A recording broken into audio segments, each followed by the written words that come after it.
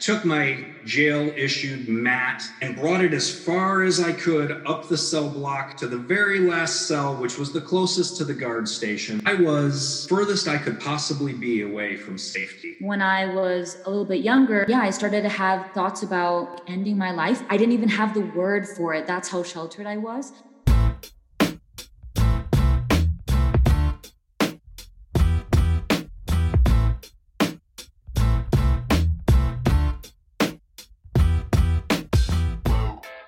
Hey there, and welcome to Grit, True Stories That Matter. Grit is a weekly podcast about stories, the contemporary, personal, narrative kind of story and the people that craft and tell them.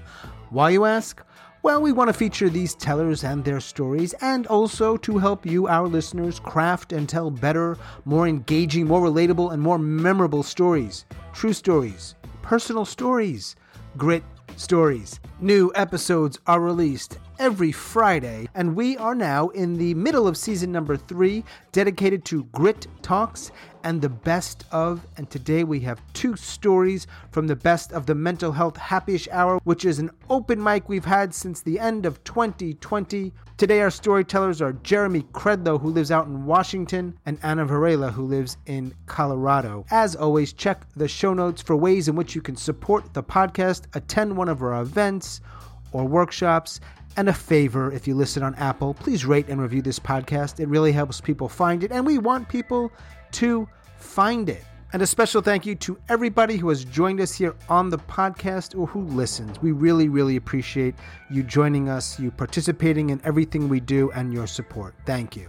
Okay, Jeremy and Anna, let's dive in.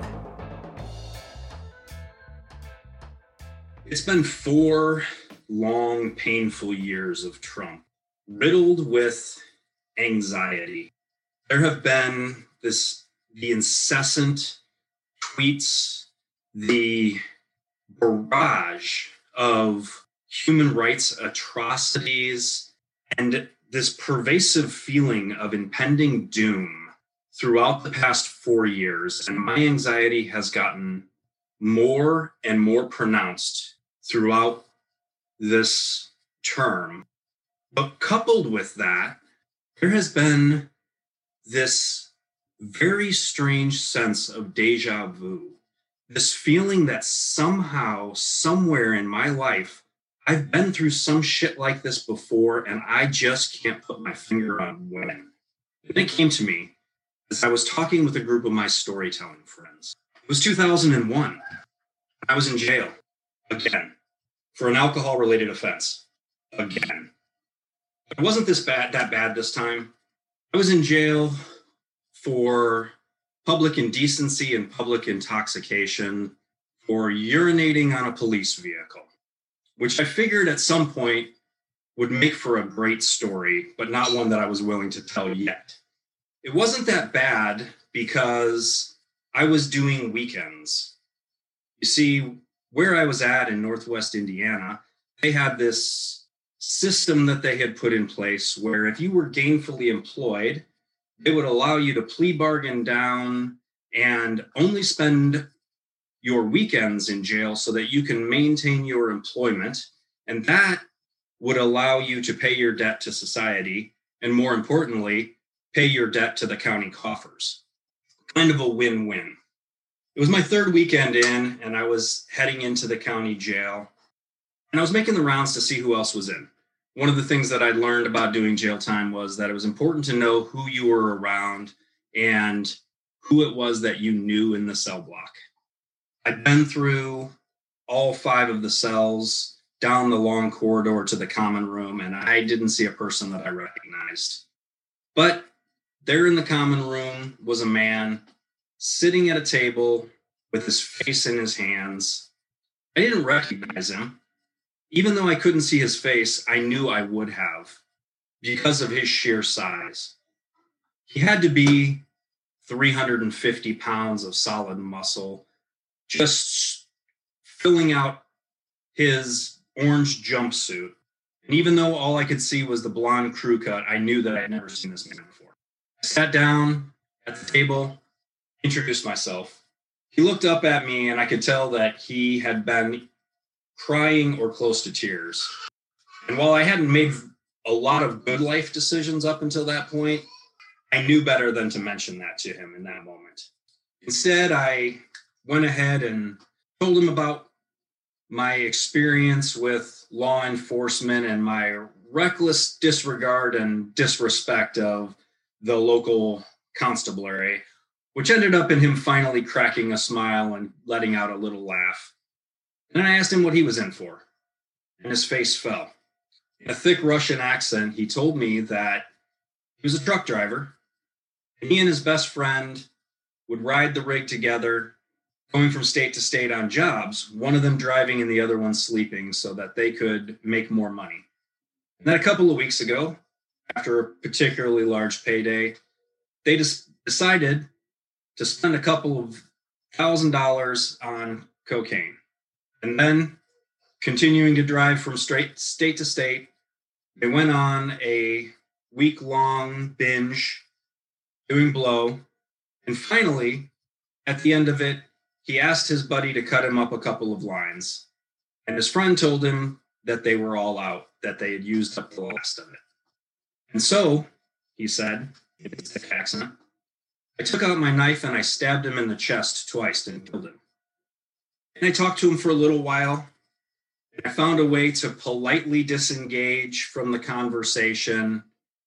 And I took my jail-issued mat and brought it as far as I could up the cell block to the very last cell, which was the closest to the guard station, because I realized in that moment that I was the furthest I could possibly be away from safety. That this man, with his admitted temper that had caused him to kill his best friend over drugs, was probably easily capable of killing me with his bare hands. And that even if the guards gave a shit about that and reacted instantly, there was a good chance that if I said or did the wrong thing, they would not get there in time to do anything.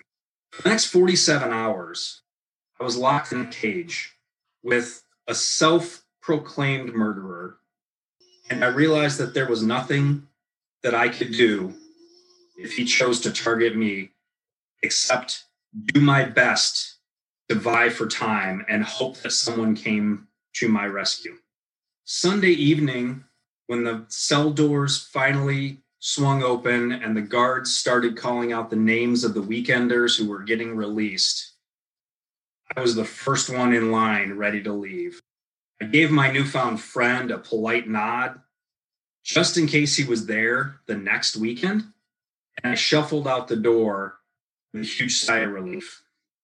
I realized, talking to my storyteller friends, that the level of anxiety that I was feeling stuck in that jail cell with this man is the same type of anxiety I've been feeling over the past 4 years with this batshit crazy administration just pushing the envelope and me not knowing what's going to happen the next time a tweet blasts through from Twitter. And I cannot wait for that cell door to open on January 21st. That story was by Jeremy Credlow. Jeremy lives out in the great state of Washington. Thank you, Jeremy. Next up, Ms. Anna Varela. Anna lives out in Colorado. Enjoy. I feel like ever since I was a kid, there was always kind of that ideation, right?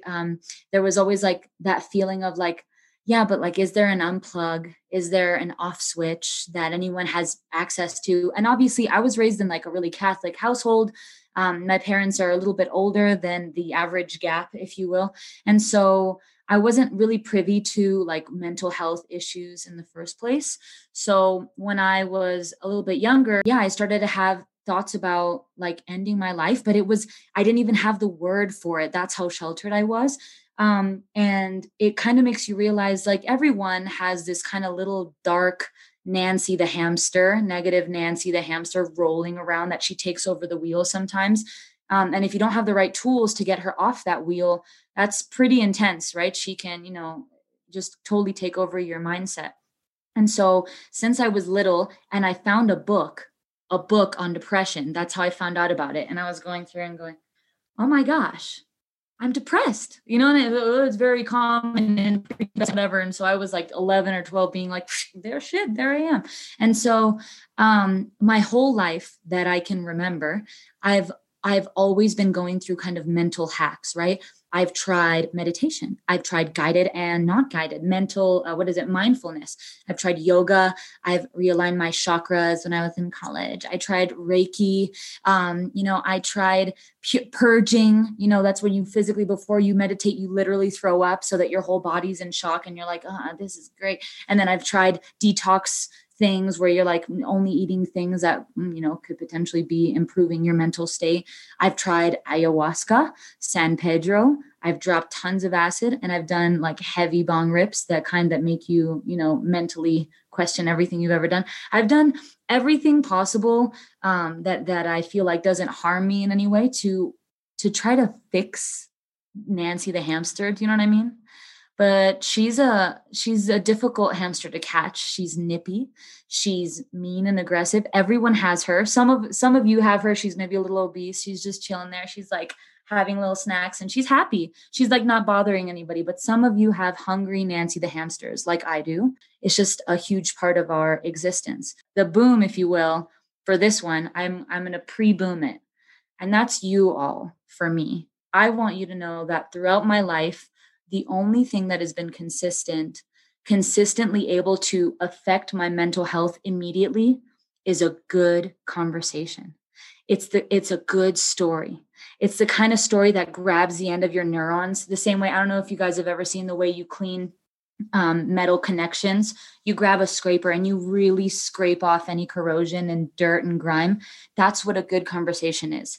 That's what, listening to someone that has a different perspective from you. That's why some of my best friends are Trump supporters. Some of my best friends are people that have totally different views than I. They're totally different ages. They're from totally different backgrounds than I am.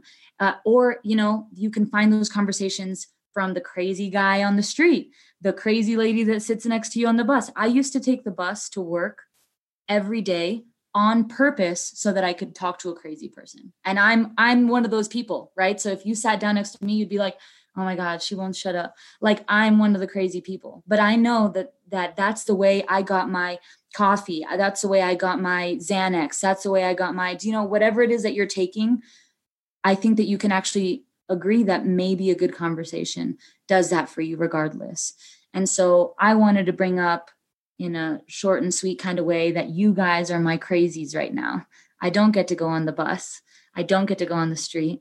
I love popping into this. And I love that throughout this whole crazy period of the move, when there were times where you sit there and you go, oh my gosh, I have this new house and not a single one of my friends has come by because, COVID, because they're busy, because, I have a migraine, because I get it. But all these things, like all these steps that you build up to, you think, oh my gosh, I won't ever be sad again. I'll buy a house. Boom. Now you're alone. Like it's such a crazy thing to know that no matter what, a good, phenomenal conversation since I was 12, since I first picked up that depression book, since now I'm 25, 26 in January. So don't judge me.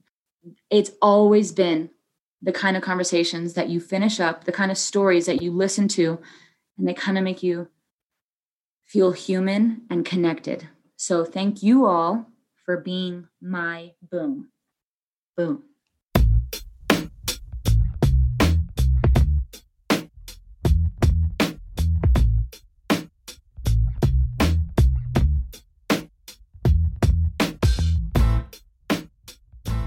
As always, thanks so much for listening and all of your support. And special thanks to Jeremy out in Washington and Anna in Colorado. Thank you both. Check the show notes for upcoming stuff, including workshops and or events in the month of January. And if you listen on Apple, please rate and review this podcast. It really helps people find it. Thanks so much for that. That is all for episode number 66. Like Anna said, boom.